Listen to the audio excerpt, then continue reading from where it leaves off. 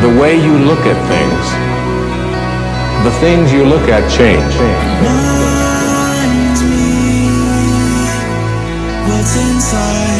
What exists, reality itself, is gorgeous. It is the plenum, the fullness of total joy. The universe is a celebration. It's a fireworks show to celebrate that existence is. Wowee. For those of us seeking a life of meaning and purpose, capturing fulfillment in every moment of now, seeking the truths of our reality so we can live this life to its fullest. This is the Live This Life podcast. And I'm your host, Hugh Cummings. I'm here to inspire you to ask yourself the question every day. Are you living? Or are you killing time?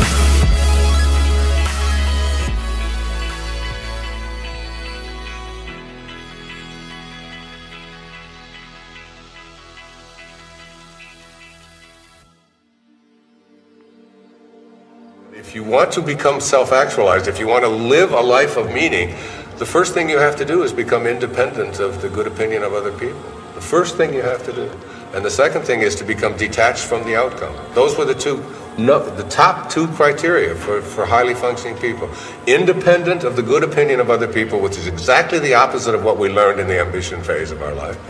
We don't go out there to try to make, to do something to make a lot of money. That's, detachment from outcome is like you don't do it because of how much money you're going to make. You do it because there's something inside of you here that is telling you this is what you're here for. This is what you have to create. This is what your purpose is. You're going to make the world a better place. You're going to fulfill a destiny, a dharma that you signed up for, before you even entered your mother's womb. I mean, that's the kind of thing that you begin to feel inside of yourself. Capacity for speech is divine. It's the thing that generates order from chaos. Don't underestimate the power of truth. There's nothing more powerful. Now, in order to speak what you might regard as the truth, you have to let go of the outcome. You have to think, all right, I'm going to say what I think. Stupid as I am, biased as I am, ignorant as I am, I'm going to state what I think as clearly as I can, and I'm going to live with the consequences no matter what they are. That's an element of faith. The idea is that nothing brings a better world into being than the stated truth. There are many philosophers' dictums that live strong in our history books and in the stories passed down through the ages. Those tales tell us about the great thinkers and the pioneering minds of the past, what they went through in the dark shadows of human history. Those stories are intended to awaken the masses to a higher level of perceiving our reality and the world around us. The archetypal teacher like Buddha, Jesus, Yoda, Morpheus. Their common thread is they're often molding the open mind of the student who are willing to listen, while simultaneously engaged in battle with the darker forces of our world, which are more often than not the ruling elite.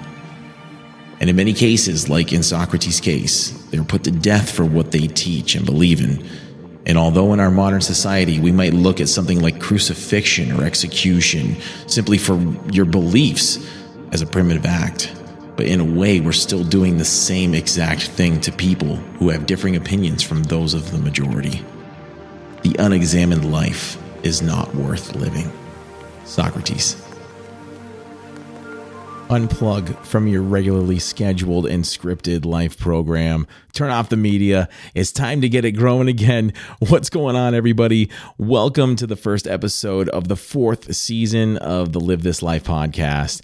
I am so very excited to finally be back on the microphone. It has been so long, and I am just ready to go for this season. I'm ready to dive in this subject today, but I have to say, I very much missed you guys. I very much missed being on this microphone. Definitely a little rusty here already, I can tell. But I'm ready to get this going again. There have been a lot of big things changing in this off season, and a lot of cool stuff has happened. It's definitely been a labor of love. It's been a lot of work. As you can see, the surroundings around me have definitely changed quite a bit. We have a new studio, a lot of new gadgets in here. We got cameras here and cameras there, and I've got cameras I haven't even used yet. But a lot of different stuff, a whole different look and a whole different feel. Definitely going to be a different stream of content that's going to be coming at you as well. Not a huge diversion from the path that we've already been on, just a little bit more raw and real, and a lot of things I want to talk about that I've kind of bit my lip on. So, but yeah, back to the look of the place. If you're watching the video version, which we will be doing every single episode from this point forward on video, you can see the video versions through Spotify.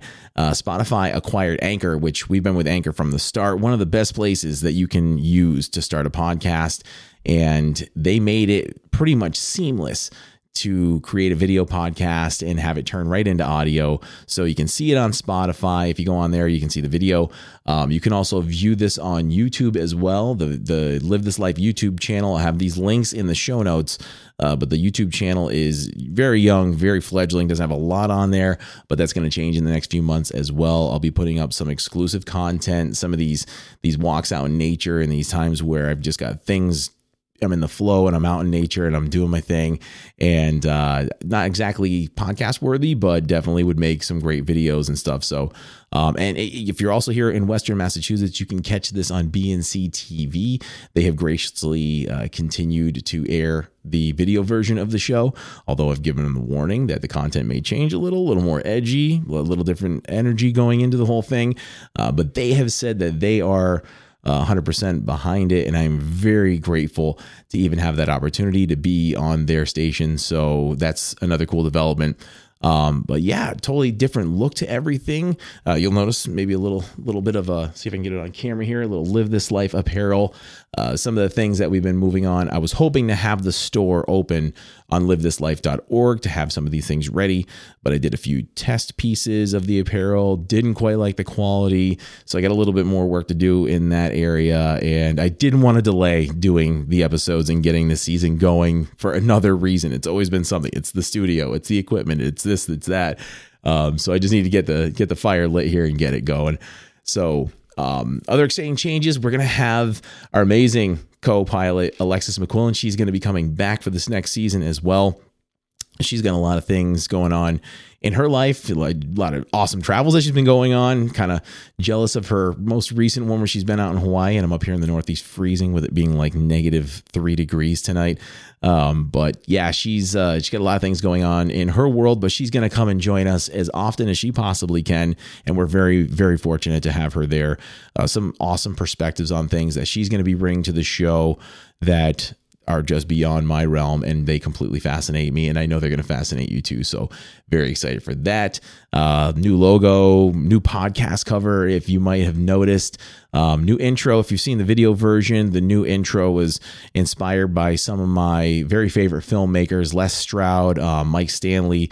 Definitely had some inspiration from some of the stuff that they do, and had some help from some amazing people along the way to get all of this stuff put together. So great stuff. I got some great new artists that are going to be featured on the show in the closing. We play that music at the end very often, and we're going to be adding to the great lineup of artists that we have for that, as well as probably the most exciting part is we got a new book to read.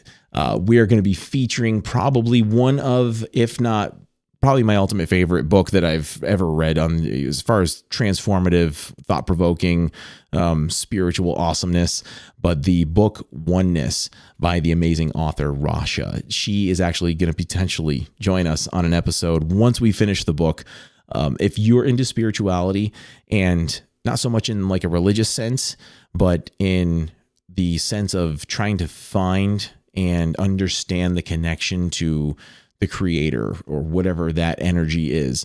That's what that book is all about. And it was fascinating. You know, it came into my path at a point where religion kind of fell apart for me a little bit.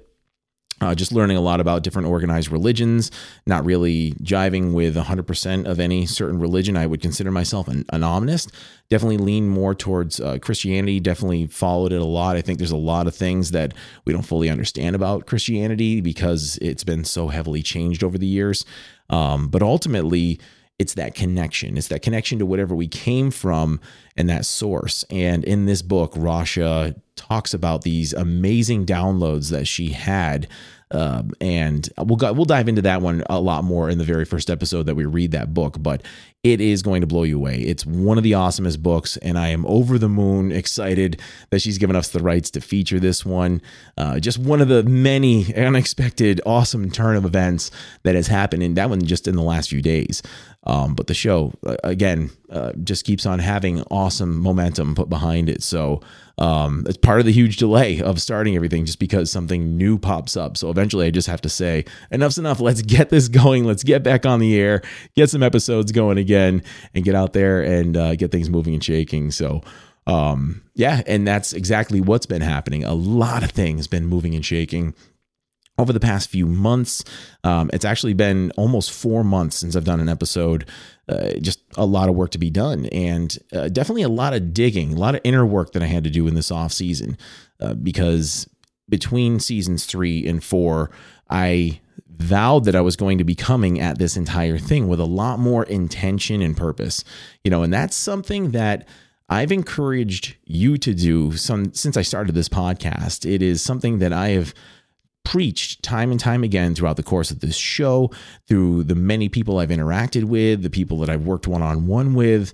It's something that I think builds the ultimate recipe for success in all of us, is that we have to come at the things that we have in our life, whether it's being a parent, if you're at a certain job, if you're moving on a certain dream, if you have a certain goal in your life, you can't half-ass it, because if you do, you're going to get half-ass results. And that's ultimately what I was getting with the show. I was actually getting better than half-ass results, which amazes me because it was doing really well. And it was basically, fourth on the priority list of all the different things in my life. And it was doing it when I had time and turning attention to it. And I'd get an episode out sometimes 3 weeks at a time. And I vowed that I was going to do more with this. It deserved more. You all deserve more. There are people who, when we got the statistics from Spotify, this was so many people's top show, and it blew me away. We were in the top 10 percentile of all of the podcasts worldwide, which I think is about 2.5 million podcasts now. We were in the top 10% of shows that were shared on social media or other networking, whether it was text message or anything else. So all of you listeners out there, you'd listen to something and you'd share an episode or send a link to somebody. And we're in the top 10% in the world to have that privilege. So, and that was with, I guess, essentially a half-ass effort. Although that half-ass effort was still a lot of work back when I was doing it in season 3 and everything before that. So, in this time off, I had to approach it with, okay, what do I want it to look like? What do I want to sound like? And what do I want this to turn out to be? And ultimately, I said, I want this to turn out to be as great as it can be. There are people who are out there whose shows I listen to, and not to knock anybody, but I definitely think we do a much better job with the content and the conversations and everything else. So I definitely think we have the chance to turn this into something much bigger. So I'm going to approach it with that mindset, in an effort to practice what I preach. The things I give advice to people for is that I'm going to do the same exact thing, and I've got to tell you, it's definitely something to sit here and realize when you're digging and you're journaling and you're trying to figure things out in your life, which direction you want to go. It's a certain thing to realize, like, wow, I'm sitting here telling people to do a certain thing, and I'm, telling them do this, that, and the other thing, X, Y, and Z, and you're going to get to the certain result in your life. And then here I am realizing that I'm not getting the results in my own life because I'm not following my own advice. I mean, that's a real moment. Doesn't sound like much to you guys, but for somebody who, I guess, prides themselves on having their shit together for the most part, I felt like at that moment, I just was a complete screw up. People like me who seem like they have everything together, like they've got things figured out and they've got things going for them. I felt like a complete screw up in those moments. We all have them. We all have those moments. And the most important part is you take those moments, you learn from them, you dust yourself off, and you move forward. So in an effort to not feel like that further, I defined where I was going to have it go. And we're gonna get it there. We're gonna go and see where this goes. It's just been a big growing process, and in all fairness, I had hit the ground running when we started the show late in 2019. I had no idea where it was going to go. Many of you heard this story before, but it was maybe just going to be a few episodes to say, hey, I did a podcast this one time, one day back in whenever. And I literally had no idea what the hell I was doing. I cringe when I listen to some of those earlier episodes. And I had no idea where it was going to end up. But, here we are, 3 full seasons in the books, starting our 4th season. We're in over 110 countries now, and it's been doing amazing. I mean, the stats flew through the roof in the off season as well. So I have all of you to thank for that. And now coming at it with full intention to sort of pay back everybody else, coming at it with everything I've got, and going to bring you guys some pretty awesome stuff. So I've got the intention to bring this all the way to the top and aim high and see where it goes. Who knows? Maybe this could become one of the world's top podcasts someday. So given what we've seen, given what we've heard out of people's stories, this is how some of those stories start. So let's see where it goes. Right. I examined where I could potentially end up with this entire thing. And I said, yeah, that sounds great. Let's see where it goes. Let's get it going. So, and you know what they say about the destination, the journey of 1,000 miles starts with a single step. So I'm setting that destination, and we're going to begin that very long journey. We're going to start it today. Let's start it right now. Stop rambling. Let's get into today's subject. And I'll get back to that quote that I mentioned at the beginning. The unexamined life is not worth living. Now, this one was a famous quote that was supposedly uttered by Socrates in his trial for impiety, which that means his lack of respect. He was put on trial for his lack of respect. Basically, his lack of respect for the political version of God that existed in his time, the political version of God that the ruling elite of his time were teaching people, and didn't allow people to really diverge from those teachings. And he was ultimately accused of corrupting the youth of Athens, where he lived in Athens, Greece. He was ultimately accused of corrupting not just the youth, everybody, but primarily the youth. That was their biggest concern. But he was ultimately accused of corrupting the youth of Athens and was put on trial as a direct result. So if you're not familiar with Socrates and you're starting to dive into the many rabbit holes of philosophy like I was, philosophy is something that in recent years has just completely fascinated me. If I had more spare time, and I'm not saying I won't do it in the near future, but I would love to actually do formal studies in philosophy. I think it is something that is just completely fascinating and just opens up your mind towards all sorts of different potentials. And, philosophy is like religion. A religion is a faith. A faith is a belief. A belief is a philosophy. A philosophy, goes round and round in circles. I've said this before. And one of the most famous philosophers in human history is Socrates. And I'd say he's probably one of really the first in recorded modern history. And when I say modern history, I mean this was 2,000 years ago, over 2,000 years ago. But when we talk about modern history, the modern history of the human species, the human species, they say our civilization, I should say, they say our species has been around for 200,000 years, but modern civilization's only been around for about 8,000 years from what mainstream academia has taught us. But, actually what we've seen in the last couple of years, that's definitely changing. That paradigm is changing a lot. A lot of mainstream academia, in archaeology, everybody who's studying these concepts of the past are discovering new things. And it's very hard for them to keep new ideas under wraps and locked away in their little vaults and their boxes. And, the truth starts to ooze out. And at this point, it's with the age of social media and how quick people share things and stuff, it's hard to hide concepts and ideas like this. And it's a lot more people are out there asking the questions, what if? And they want better answers. They want answers that make sense to them. And I think that's one of the biggest things, is that a lot of things were spoon-fed to people throughout the past few millennia, and people just kind of went along with them. But I think the norm, the people who are breaking out in society, people like you who are listening to shows like this, there's more to life than what most of us have. most of us, or actually, let's say it's what we've had, it's what we have had. Historically, we have just basically been told to wake up, go to work, and come home. Do it for 40, 50 years, and then you get to enjoy your life afterwards.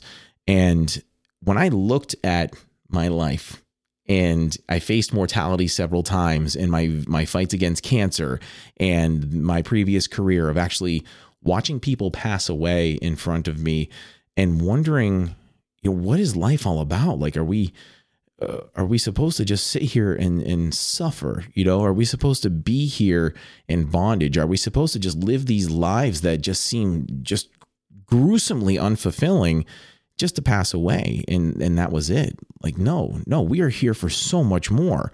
Even if we, in this social construct we're all in right now, have to live these lives where we do have to go to work and we do have to do something to earn a paycheck to sustain ourselves, our lives don't still have to fit in those tiny little boxes of just serve, go home, sleep, repeat, and that's it. That's all we have. More people are opening their eyes and their minds, and they're listening to things like this and digesting all sorts of information from so many different avenues and so many different areas that concepts are constantly blooming and evolving. And knowledge isn't as easy to suppress as it has been over the last 100 to 200 years. In mainstream academia, I've had colleagues in mainstream academia when I was in higher ed and doing all sorts of different things. Saw a lot of cool stuff behind the scenes when I was doing art crime investigation and heard a lot of stories about how things would get dug up, things would be discovered. They would basically go behind lock and key. The Smithsonian was huge on this stuff. That place is like a black hole of treasures and finds that are pulled up, pulled away, and never get to see the light of day again. A lot of cool stories I could tell about the art stuff, the museum stuff, and I'll definitely have to dive into some of those things with you guys every once in a while. But basically, new ideas and concepts would come up, and they wouldn't actually make it to the classrooms of academia because these professors who would teach for 40 or 50 years would teach a prescribed school of thought. They would teach thousands of students the same thing. History was this way. And if something new came up, that would threaten pretty much everything they ever taught anyone. They have all these people who would come through their classrooms who essentially would have learned something that wasn't real. It wasn't the real history because we learned something else to the contrary. And that's a hard pill for them to swallow. That's a real hard pill for somebody with a very big ego, which a lot of higher ed faculty have some of the hugest egos I've ever encountered. And they just can't take that hit. So a lot of times some new ideas and pieces of information would be suppressed. They would not be taught. And, I guess I've had people, I've talked about this many times, and I've had people ask me, why would anybody who's in the world of educating people want to dumb people down? Why would they want to keep people down? Why would they want to basically be at odds with humanity and keep people in the dark? And I guess I've asked the same question. I've asked this same question of people who I've gotten a lot of this information from and had some pretty awesome discussions behind, off camera and everything else. And basically the explanation I got is one that has made a lot more sense to me in the last couple of years. And that is that if we the general populace, these people in classrooms, all of us that are out there making the world turn, if we the people wake up and we as a human species, we as a collective realize that this is a game and that the game is over and we decide to stop playing this game, that means that the power structure of the people who make those decisions at the top falls apart and it ends. And this game that we play is supported on our backs. This Monopoly board is set up on our backs. And if we decide to stand up and we decide not to play anymore, that board falls and the pieces fall to the ground. So the people who make these decisions that could ultimately give power and knowledge to people, that could cause the power structure to fall apart. So basically they have everything to gain if they keep this charade going, they keep the narrative going, and they have everything to lose if it disintegrates. So they do whatever they have to do to keep it going. And we've seen a lot of different acts of desperation in the last few years. And this modern era isn't so much different than this story that we'll tell about Socrates. Socrates came up in an era where people were very heavily controlled by the Roman Catholic Church, and the emperors and the bishops and the priests and everything of his time were the ones who were ultimately in control. They had great amounts of power and control. And if you didn't believe the way that they believed, they would pretty much just straight up take you out. They would take you out of society. You would either be put into exile or you would be put on trial and killed like Socrates was. They saw Socrates as a threat to their power. And he was teaching people basically not to listen to the ruling elite. And they didn't like that. They saw him as one of the biggest threats, just like they saw portions of the Bible as a threat. That's 100% correct. Those people of that time that were in the ruling class, they supposedly removed many books from the Bible. Not supposedly, they actually did. In the Council of Nicaea, I think it was year 325 AD, they all met and they took a bunch of different portions of the Bible out and removed books. And they basically did it under the guise that, these weren't things that that belonged in there. They had no relevance. It wasn't the true word of God, or it wasn't the things they wanted to teach going forward.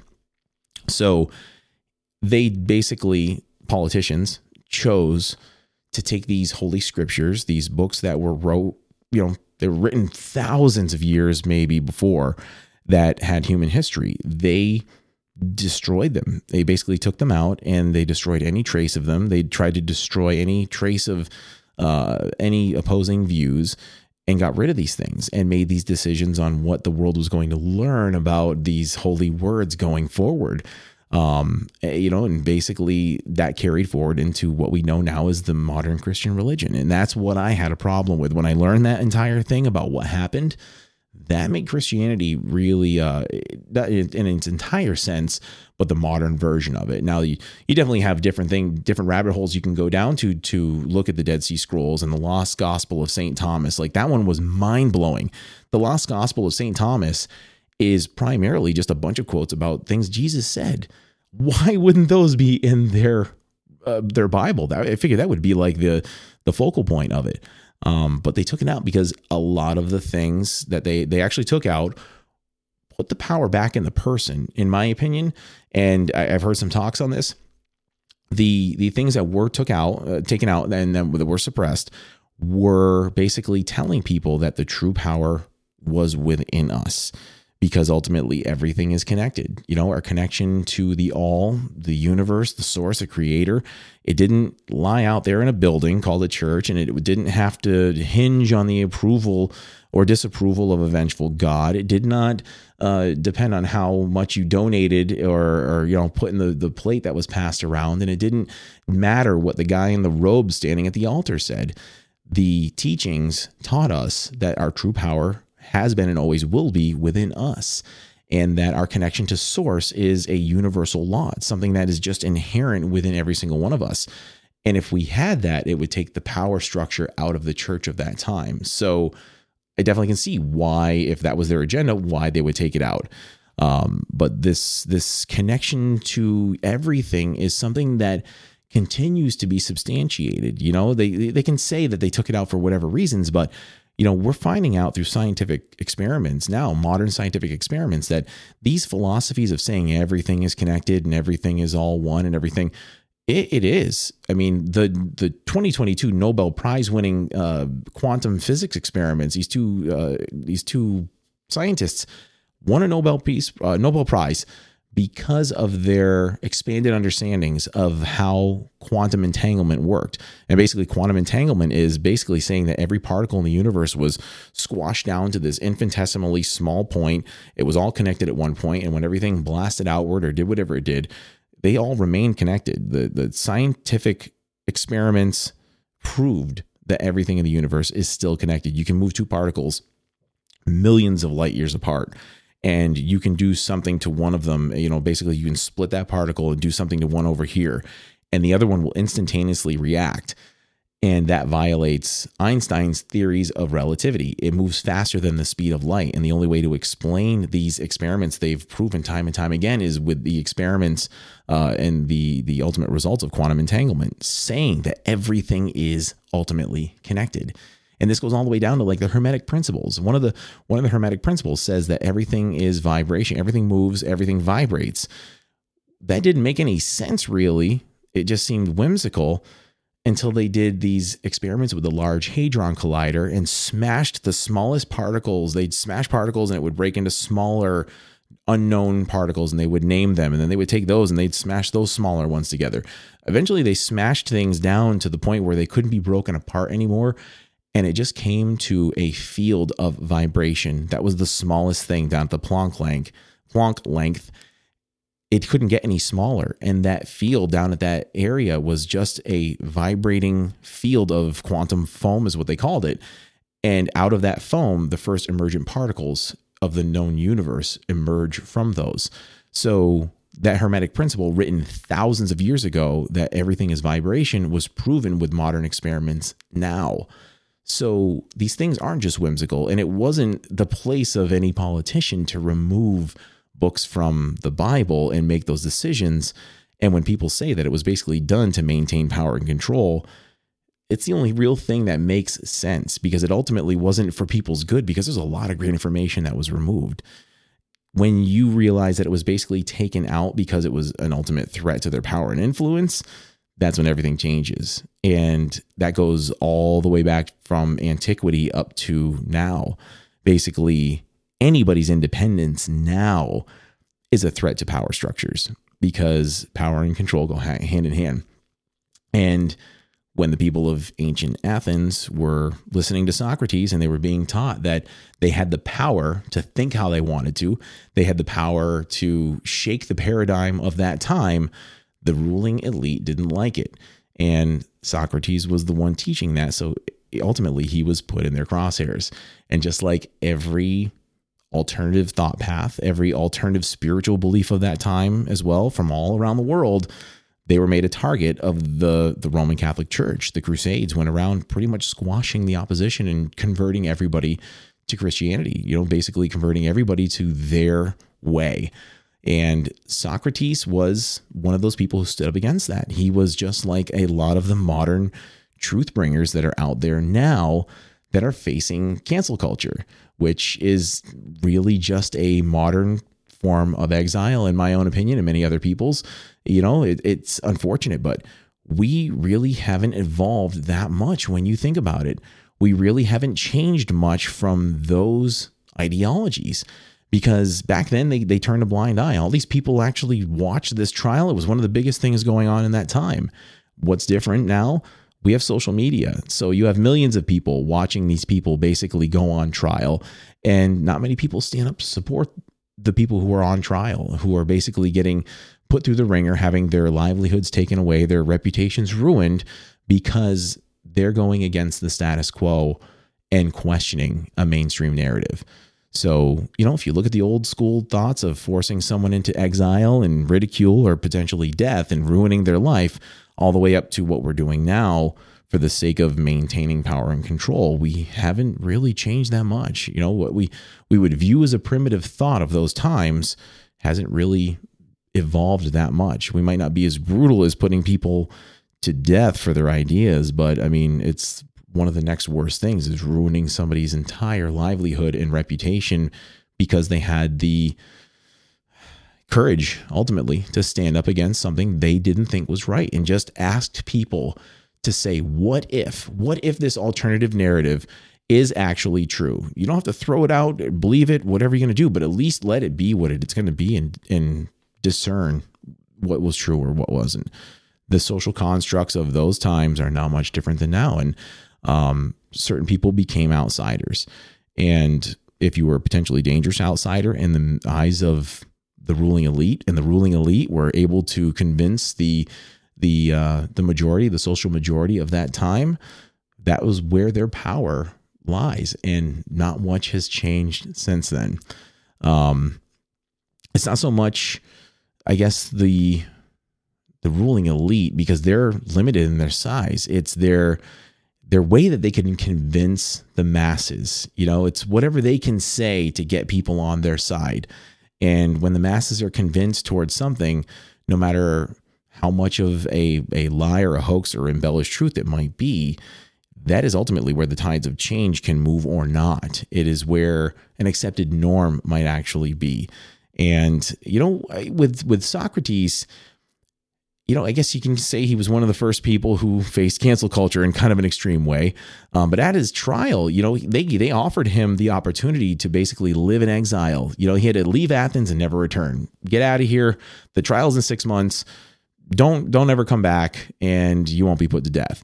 And if you stay, you're likely going to face death. So you make that decision. And he chose to stay, and people never really figured out why.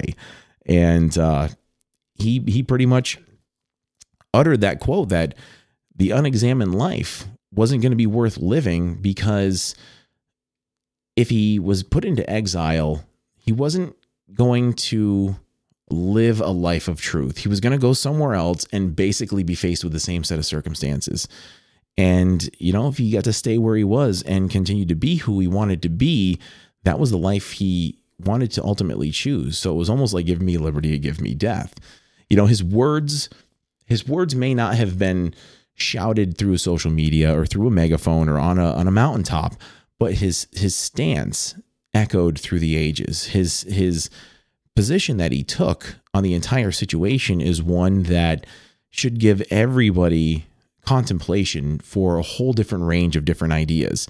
His entire community and his entire society had their eyes on that trial. Everybody was seeing what was going on, and they couldn't understand why he wasn't just choosing exile. And it was trying to convince them that this unexamined life, this life where I'm just going to listen to someone else's orders on what my life should be, isn't living life. That's living someone else's life. That's following someone else's orders.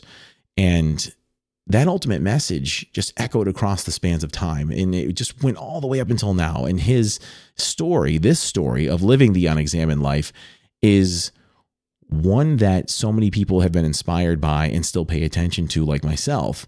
But so many people aren't even aware of it. And some people who have heard it haven't learned the lessons of that past mistake. Here we are. We're doing some of the same stuff all the way up to modern day. So yeah, ultimately, Socrates died for what he believed in, which was literally nothing more than his thoughts turned into words, really. I mean, what did he do? He taught some people that you didn't have to listen to the ruling elite. You didn't have to do everything that they said. And ultimately, his internal concepts were the reason why he was put to death. And he did nothing more than basically ask the people who would listen to ask themselves, why? Why were you doing anything in life? Examine your own life and ask yourself why you're doing anything at all. Are you doing it for yourself? Are you doing it for someone else? Are you doing it because someone else told you it's the thing you're supposed to do? That's why Socrates was so dangerous to the ruling elite of his time. He was put to death for corrupting people because he was basically getting them to think. That's it. He was getting them to think about their decisions based on reason rather than just taking everything for the ruling elite's words and the controlling powers' decisions on what life was supposed to be like. And I guess the relevance to this unexamined life concept is that our modern current world hasn't changed a whole lot, and that's the reason why I wanted to open up this season and talk about this subject. And we'll take a little bit more of a deeper dive in a moment. But before we dive too deep, I just wanted to mention that if you check out livethislife.org in the next few weeks, we will have a mailing list available on there. A lot of different ways that we're going to be able to connect with you guys. We're going to potentially be putting up a Patreon. I hate talking about the things that I'm going to do, and I like to present the results, but I want people to know that there are some great things that are coming up on tap. And we have our great sponsors that are still here with us, and we've got some great messages and things that are lined up for everybody. So stay tuned. We'll be right back. There's a lot of talk about the cost of eating healthy, but it's far less expensive when considering the price of sickness. That's why I've partnered the podcast from the start with one of the highest quality supplement companies on the planet, Organifi. Our food market in the Western world is more bombarded by carcinogens like glyphosate and preservative ingredients that you can't even pronounce, all of which have a detrimental effect on literally every part of your health. Being a 2-time cancer survivor, I want to stay a survivor, which is why I do everything in my power to ensure that I'm living the healthiest life I can so I can be here for many years to come. That's why I turn to Organifi for all of my supplement needs. I start my day by adding the green juice and complete protein powder to my post-workout shake, and I end my day with the gold chocolate to help my mind and body recover from the demanding life that I live. I'm into my 40s and people ask me all the time, what's your secret recipe? And part of that answer is always Organifi. If you're serious about investing in your health, then adding Organifi to your daily healthy living regimen is a must. Head over to OrganifiShop.com. That's OrganifiShop.com to check out their amazing line of products. If you find something that you want to dive into, use the promo code LIVETHISLIFE, all one word, and get 15% off of your purchase.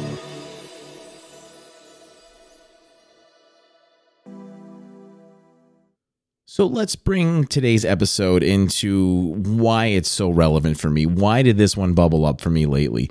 Usually I end up doing episodes based on something that's come up for me. And, this one was the biggest one. There's a lot of things I want to talk about. I've got a lot of episodes already on tap. But, what was it about this one that made me want to start off the season with this concept? And I guess one of the biggest things I wanted to dive into, one of the things I teased out when I was trying to figure out what direction I wanted to take the show and why I'm changing just a little bit of the format and talking about a little bit more of this raw stuff. Because I think some people can read between the lines that I'm definitely looking at current events and talking about, cancel culture. And this goes on no political spectrum. I don't want to get into politics, but I'm a very independent, middle of the road type of person when it does come to stuff that's in the political spectrum. I lean in favor of people's rights to live their lives in pretty much whatever ways make them happy. It doesn't harm me, doesn't harm anybody else, then so be it. Certain liberties that I think we should all have. And I think we should all support each other in the way that we want to live our lives. That's what makes this country great. And I've seen some amazing stuff in the last few months alone of how these groups that are usually at each other's throats and opposing each other and counter protesting and stuff like that they're starting to support each other. It's like, I might believe this way, but I completely support your way of believing. I completely support whatever way you want to live your life, and that we shouldn't have overarching reaches on ways that people should live their own lives and support each other for whatever it is they want to do. I've seen some of the most, I guess stereotypically intolerant people be tolerant of others, and it's great to see, because I feel like the flames of division are stoked in so many different ways by the society that we have. It's stoked in ways of race. It's stoked in ways of politics. It's stoked in so many different ways. Politics is nothing but division. It's why we only have two different. We have Republican and Democrat, and I hear I'm going to politics again, but people are at each other's throats in that over almost anything else. And it's almost like anything that can divide us and basically put us against each other is taking our focus off of so many other things that we should be focused on, right? There's so many different things that we could put our energy to, and things that are actually a threat, and things that are stuff we should be paying attention to in this world. And we're paying attention to these low level things because they've stoked those flames. So talking about stuff like that, and basically diving into so many different, I guess what I want to say is, when they tell you to look this way at something, look the other way. And those are the other things I want to talk about, because those are often the things that are very much suppressed in the world. And very often lately, as we saw, with the extraterrestrial agenda, here we are shooting things out of the sky now. You wouldn't hear about that stuff 20 or 30 years ago. And here we are, they're putting it on mainstream news. They're shooting down unknown objects, and, the cover of the New York Times is saying that we have vehicles in our possession that are not of this world. Why all of a sudden the narrative change? People have been saying this stuff for decades, and they were ostracized, killed. So many different things happen to people to keep those secrets suppressed and so much stuff has been redacted. And that's just one example. But so many things have been redacted or cut out. And this goes back decades. It's not just recently. Those are the things that I want to talk about. You know, critical thinking is what we should be saying rather than conspiracy theory. I cannot stand that word conspiracy theory, especially lately, how so many quote unquote conspiracy theorists have been vindicated because a lot of the stuff they were saying all along turned out to be true, and things keep on happening that way. And, you know, this has been going on for such a long time, and it's just something I've wanted to talk about from time to time. I'm here talking about the inspirational. Here I am talking about philosophy in the sense of Socrates, and I'm relating it back to these things about conspiracy and critical thinking. And the reason why I'm doing that is because those ruling classes, the people who are in power, the people who did know some of the ultimate secrets, whether it came from about extraterrestrials all the way down to JFK, because we've had even news stories that have come out very hush-hush that like the CIA had far more information than what they originally admitted to and what the Warren Commission report on the JFK assassination actually released. So just on something that major, on the death and assassination of a president, they were willing to lie about those things. They lied about, obviously, we all knew that they were lying about so much stuff that had to do with extraterrestrials and unknown vehicle cover-ups and all that kind of stuff. You know, everybody knows about the Roswell thing and stuff like that. It was just so much cover-ups all the time. It's that suppression. It's that right there that it is the same type of thing that happened like with Socrates. It is a ruling class, a person in a power structure staying at the top who wants to keep themselves at the top. That knowledge of whatever happened with the president, whatever happened with those vehicles, the knowledge of that keeps them in power. And if everybody knows, they no longer have something that you don't have. That's what makes it valuable. That's what makes precious metals valuable. It's what makes, anything that's rare actually valuable in this world, is that not everybody can have it. So everybody wants it. That's what makes it valuable. Talking about these things, talking about the stuff that we want to talk about, bringing shining the light on some of these things, bringing them to the forefront and discussing them, not discussing them as a truth, like this is the way that it is. No. It's the way that I present things on this show is a what if, because I don't know. I wasn't there. You weren't there. Maybe you were, but in most cases, we weren't in these places, these situations, these historical writings and teachings to basically say, yes, this is the way that it was. These things are handed down. So I can't stand behind any one person's reputation. I can't stand behind any particular story and say, this is the way that it is. You should believe me. But we see that happen so much in our society that it's this way and there's no other narrative. I call bullshit on that all the time. I don't believe anyone's narrative. I don't believe anyone's story on anything. I may lean in a certain direction, and I will sometimes argue a devil's advocate on a situation that I basically completely agree with. I will just, for the sake of almost trying to, in a roundabout, really messed up way, do the confirmation bias thing where I completely agree with the person I'm arguing with. I just want to hear what reasons they have to believe for what they believe. I want to know that they got information in a similar way that I did, and not just taking something they heard on face value. Why do you feel that way? Why do you believe that way? I tease that out of a lot of people. I tease that out of people that have worked for me. I've teased that out of people that I coach. They'll go and say something rhetorical, just completely off the wall, that this person did this to me and they just did it to wind me up. And I'll say, whoa, stop. Why do you say they did that to wind you up? Explain yourself. Don't just throw things out there. I want to hear it more. I want more information. And I often do that. And that's what I'm going to do with the podcast, is talk about the what ifs. I want to tease things out. I want to talk about these stories, and not as fact. It's a what if. What if these things are true? What if our world is this way? What if our reality is this way? Some of the stuff you guys might call woo-woo that you've never heard of before, that are concepts that might just blow your mind. What if life really is that way, though? What if some of these things, like Einstein called quantum entanglement, spooky action at a distance? That was one of the most brilliant minds of his time. That was the best scientific explanation that he had as to why particles that were separated by huge distances could react to each other faster than the speed of light, when that's the ultimate speed limit that was created by his theories of general relativity. That guy basically said spooky action at a distance. He couldn't explain it. So there's a lot of things out there that we can't explain. We just need to have a better understanding of them.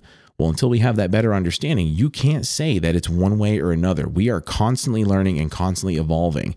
We are learning so many different things about this reality around us, and we need to just continually keep our minds open, and I guess what ultimately changed, what made me want to take a little bit different of a trajectory on this whole thing was it was really inspired by my amazing co-host Alexis McQuillan. Like, she wanted to get on here, and it was one of her first, she came on here and told her story. And then the very first episode that she did, where I said, okay, what do you want to talk about? What do you want to do as your first episode?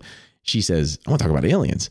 And my knee-jerk reaction was like, oh, well, we don't really do that. Like, that's kind of where I was going with my thought process. And then I'm like, no, 100%. Like, yeah, let's totally talk about aliens and extraterrestrial life and UFOs.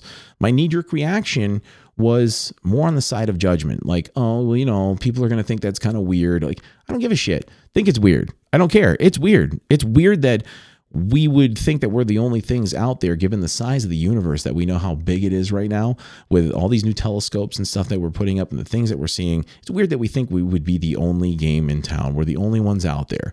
What's weird is that we wouldn't talk about those potentials. It's weird that we wouldn't explore that fascinating fact that maybe other civilizations are coming to visit us. All that kind of stuff. It's all weird. Let's talk about it. Let's figure out if any of it's true. Thought-provoking stuff. Dig a little bit deeper. See if there's people who are out there that are being suppressed, like Dr. Greer, like a lot of the stuff that he's been talking about for years.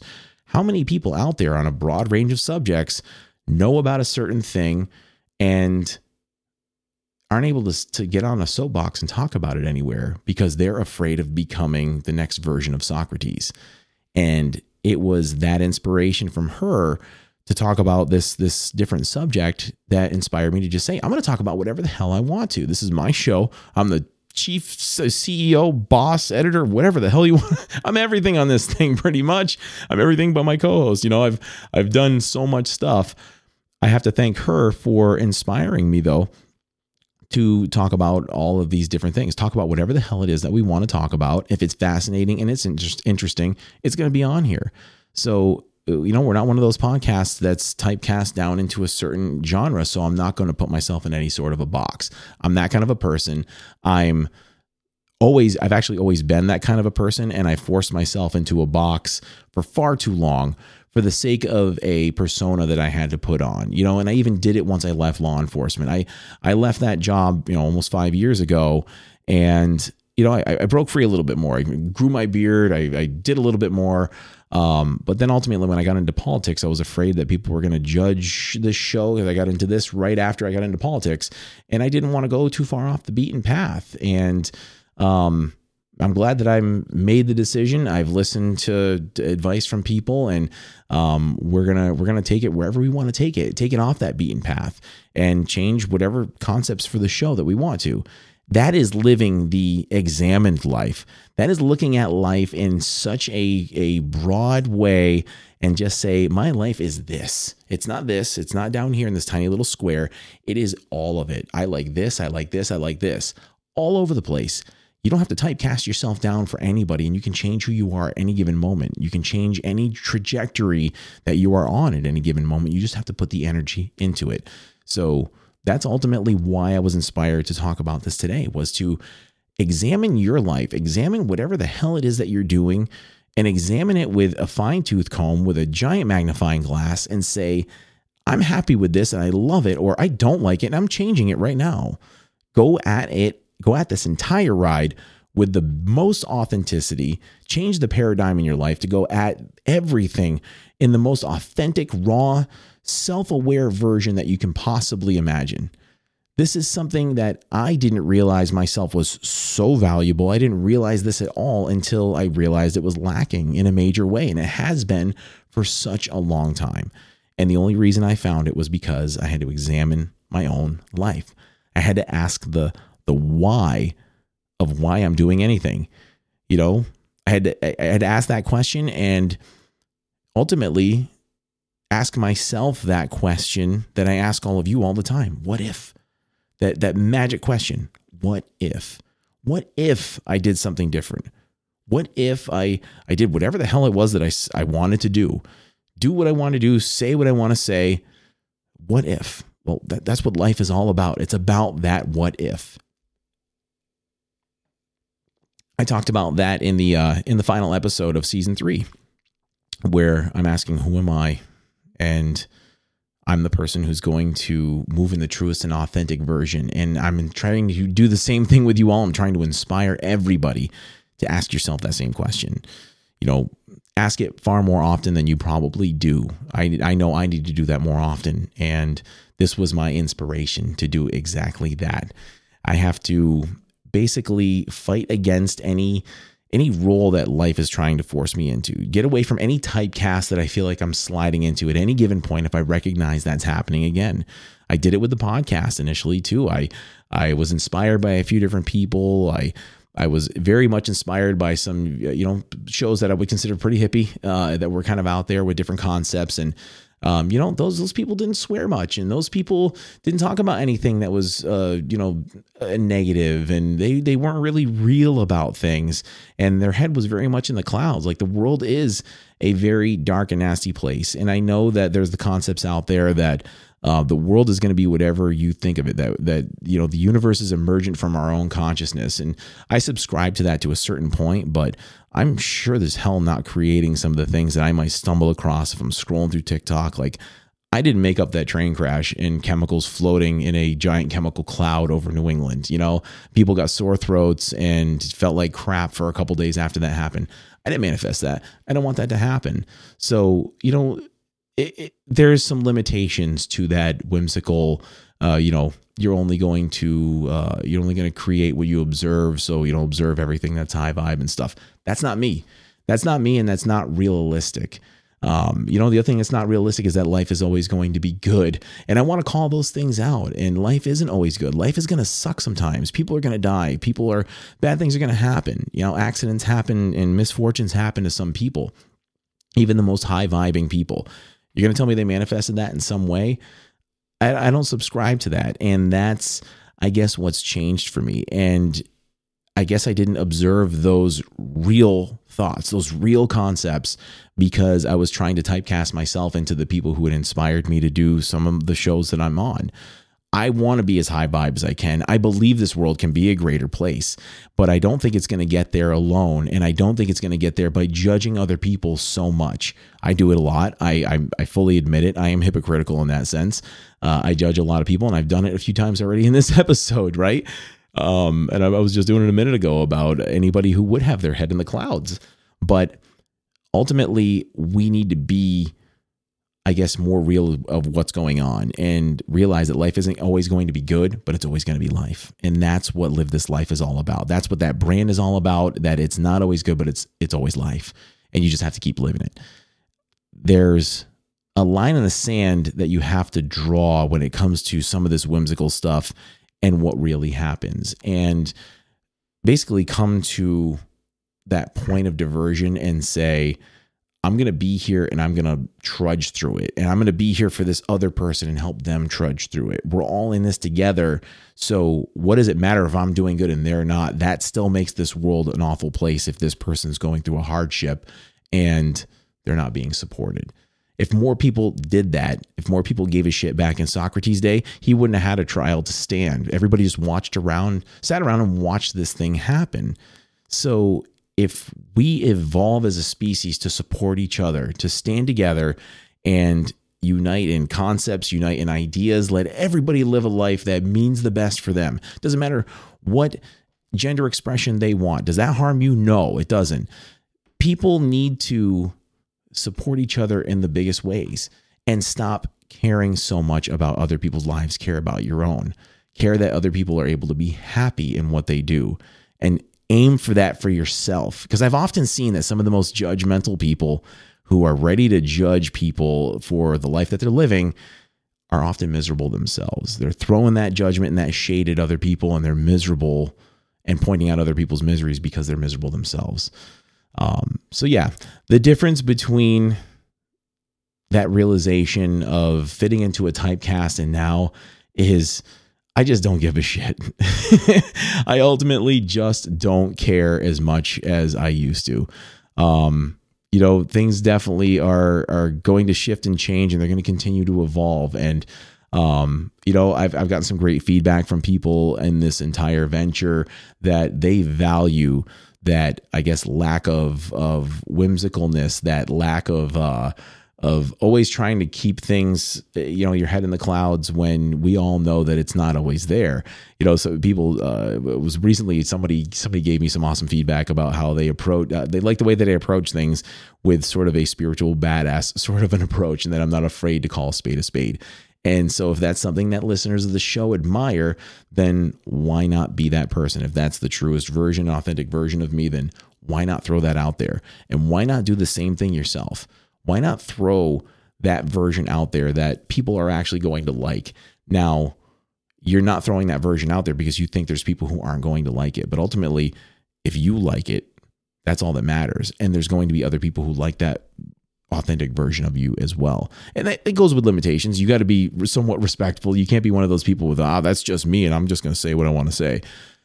That can be harmful to some people as well. We have to learn some of our limitations and not take it too far to an extent that nobody wants to be around us because we just have this disposition that's not pleasant. What I'm saying is we have to just examine everything about our lives and figure out the why it is that we're doing anything. Our lives are basically a mirror reflection of our inner state. So if we're seeing all this negative in the world and we're making other people's lives miserable and everything else, what is it that's going on in our own lives? And that's what I think we need to examine. That's basically what I'm saying through the entire message of this episode. Where are we taking our own lives, and what sort of analytical process are we putting into it on a regular basis? Get out of cruise control and look at the kind of thing that's going on in your life. Look at the kind of things that are going on in our world and constantly ask the questions. Ask yourself all sorts of questions. I think we need to do that more often. And as we do, we're going to find more answers.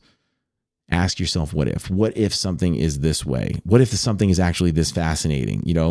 What does it mean to you in your life if the world is actually this way? What does it mean about our reality? What does it mean about our subjective reality? What does it mean about our collective reality? What if a lot of these crazy conspiracy theorists that have been right about a lot of stuff lately, what if they're all right? One of the things I can mention before I wrap up, just like with the Twitter thing, and I'm not a big fan of Elon Musk, so don't get me wrong on this one, but they were talking about a whole bunch of stuff that it basically required him to buy the company and expose their records to prove that those crazy conspiracies were right. So that's just another example that a lot of the stuff they were accusing that was happening behind the scenes there with people's accounts being suppressed, it's all coming out. There's congressional hearings on this stuff that also isn't making much to the light of day. But basically some of these quacks and kooks all along were right. So maybe we should listen to them just a little bit more, because sometimes, more often than not lately, they've been making a little bit more sense than some of these people in our sort of quote unquote leadership roles. So, that's what I've got. That's what I've got on this subject. And I'd say it's one of the biggest growth edges that I've had in a very long time. Considering the viewpoints of so many different angles of the way you can look at your own life and see which ways you can grow from it. That growth is uncomfortable. And when you challenge your own mind just for a minute, even if it's just for a minute, you'll feel what that uncomfortableness feels like. Sometimes when new information comes in that challenges the way that you thought about the world, that new information comes in, it's very uncomfortable. And that cognitive dissonance automatically makes you want to attack where that source came from. And that's where a lot of these conflicts come from. And if you just take for a minute and pause when that information comes in that's not comfortable, something you're not immediately aligned with, look at it and see if it's for whatever reason. Why are you thinking this way? And maybe try to digest some of that uncomfortable information, because that uncomfortableness is growth. Like when you're in the gym, like it's not comfortable when you're lifting weights. It's not comfortable when your legs and your arms are starting to burn. It's not comfortable when you're trying to climb to the top of a mountain after 2 hours. Your lungs are burning, your legs are burning, you're exhausted, you're breathing heavy. That's ultimately making you stronger. That is growth. You know, the soreness that comes days later, that soreness is growth. So some of those most uncomfortable moments that are in our lives is that growth setting in. And that growth comes from living an examined life. This is why Socrates said what he said, that the unexamined life is not worth living. He knew it, and he was willing to walk the walk on that one. Because if you're not growing, if you're not learning, if you're not examining the life that you have, if you're not stretching and expanding and getting every bit of experience and knowledge that you possibly can out of this incarnation, then what are we doing here? We're not living. We're just killing time. So I am going to close this episode up. I'm actually going to drop this amazing piece of knowledge from one of my favorite modern day philosophers, Jordan Peterson, Dr. Jordan Peterson. He has recently also been somebody who has been on the forefront of cancel culture. He is like a modern version of Socrates. The guy is brilliant, and a lot of people trying to demonize him. He's going through cancel culture right now with the Canadian government. They are trying to remove his medical license and have him adhere to like a narrative regurgitation. Like he's got to come up with things the way they say it. And he's being mandated to go through media re-education, and he has to do it to keep his medical license. So basically, and all of it's just for presenting facts and circumstances that go against an official narrative about certain things. So literally like a modern day version of Socrates in a modern day unjust, unfair trial, and severe punishment is coming down on somebody right in front of our eyes. And we all need to take notice this time and watch what's going on and stand up a little bit for it. So here are some wise words from Dr. Jordan Peterson on the trial of Socrates and living the unexamined life. His trial, he was tried by the Athenians for corrupting, for failing to worship the correct gods and corrupting the youth of Athens by like teaching them stuff and asking them questions, which is a great way to corrupt people. And so he knew the trial was coming. And Athens wasn't a very big place. It only had about 25,000 people. Everybody knew everybody. Everybody knew who the powerful guys were. And everybody, including Socrates, knew that the trial was a warning to like get out of town, right? So we're going to put you on trial in 6 months, and the potential penalty is death. Got that? It's like, so Socrates had a chat with his compatriots, and they were contemplating fair means and foul to set up a defense for him so that he could, or to leave, so that he could not be tried and put to death. And he decided that he wasn't going to do that. And he also decided that he wasn't going to even think about his defense. And he said why, and this is quite an interesting thing. He said why. He told one of his friends that he had this voice in his head, a daemon, a spirit, something like that, that he always listened to, and that was one of the reasons he was different from other people, because he always listened to this thing. It didn't tell him what to do, but it told him what not to do. It always told him what not to do. And if it told him not to do something, then he didn't do it. If he was speaking and the little voice came up and said, no, then he shut up and he tried to say something else. And he was very emphatic about this. And he said that when he tried to plan to evade the trial, or even to mount his own defense, the voice came up and said, no, don't bother with it. And he thought, well, what the hell do you mean by that? Like, there's a trial coming and I'm going to be put to death. And well, he eventually concluded that he was an old guy. The next 10 years, he was in his 70s, perhaps. The next 10 years weren't going to be that great for him. He got a chance, maybe the gods were giving him a chance just to bow out, to put his affairs in order, to say goodbye to everyone, to avoid that last descent into catastrophe, which might have been particularly painful for a philosopher, and to walk off the world on his own terms, something like that. The point I'm making with that is that Socrates attended to this internal voice that at least told him what not to do, and then he didn't do it. And of course, Socrates was a very remarkable man, and we still hear about him today, and we know that he existed and all of those things. And so, back to the walking with God idea. As you elevate your aim, you create a judge at the same time, right? Because the new ideal, which is an ideal you, even if it's just an ideal position that you might occupy, even if it's still conceptualized in that concrete way, that becomes a judge because it's above you, right? And then you're terrified of it, maybe. That's why you might be afraid when you go start a new job, right? Because this thing is above you and you're terrified of it and it judges you. And that's useful because the judge that you're creating by formulating the ideal tells you what's useless about yourself, and then you can dispense with it. And you want to keep doing that, and then every time you make a judge that's more elevated, then there's more useless you that has to be dispensed with. And then if you create an ultimate judge, which is what the archetypal imagination of humankind has done, say, with the figure of Christ, because if Christ is nothing else, he is at least the archetypal perfect man and therefore the judge.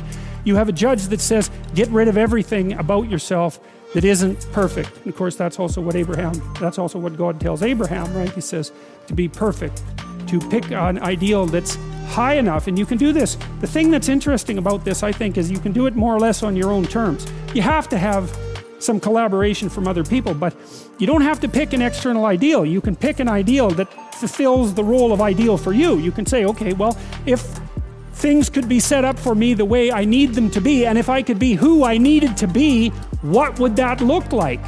And you can figure that out for yourself, and then instantly you have a judge. And I also think that's part of the reason people don't do it, right? Why don't people look up and move ahead? And the answer is, well, you start formulating an ideal, you formulate a judge, it's pretty easy to feel intimidated in the face of your own ideal. That's what happens to Cain versus Abel, for example. Then it's really easy to destroy the ideal instead of to try to pursue it, because then you get rid of the judge. But it's way better, lower the damn judge if it's too much. Like if your current ambition is crushing you, then maybe you're playing the tyrant to yourself, and you should tap down your ambitions, not get rid of them by any stretch of the imagination, but at least put them more reasonably within your grasp. You don't have to leap from point 1 to point 50 in one leap, right? You can do it incrementally. But I really like this idea. I think it's a profound idea that the process of recapitulating yourself continually is also the process of, it's a phoenix-like process, right? You're shedding all those elements of you that are no longer worthy of the pursuits that you're valuing. And then I would say the idea here is that as you do that, you shape yourself ever more precisely into something that can withstand the tragedy of life and that can act as a beacon to the world. That's the right way of thinking about it. Maybe first to your friends and then to your family. It's like it's a hell of a fine ambition, and there's no reason that it can't happen. Every one of you knows people who are really bloody useful in a crisis, and people that you admire, right? Those are all, you can think of all those people that you admire as partial incarnations of the archetypal Messiah. That's exactly right. And the more that manifests itself in any given person, then the more generally useful and admirable that person is in a multitude of situations. And we don't know the limit to that. But people can be unbelievably good for things, It's really something to behold. So I'm going to leave it with that, and going forward, I'm challenging you to expand your thoughts and open your mind towards any and all possibilities, whether it's about the truth of a situation, the truth of the world, the truest version of yourself in your life. I want you to answer that all-important question: what if? What if you examined life? What kind of experience, what kind of limitless and unapologetic existence awaits you on the other side of that examination when you stop thinking the way that others want you to think, and you stop saying what other people want you to say, and you truly begin to live this life? The unexamined life is not worth living. So examine every single thing that comes up in your life, and don't take any of it for its face value. Don't take anything for granted, and stand up for your fellow person no matter what your belief system is, because we all deserve the chance to examine the trajectory that we have in our own life right now and take it in whatever direction we want to take it. So I'm going to leave you with the rest of the song that I featured throughout this episode, and this one is from one of our newest artists. His name is Jay Melick, and this one is called Bloom.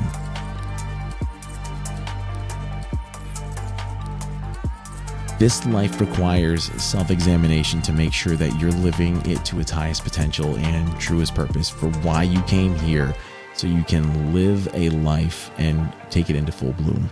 So examine your life day in and day out and keep living. Welcome back, everybody.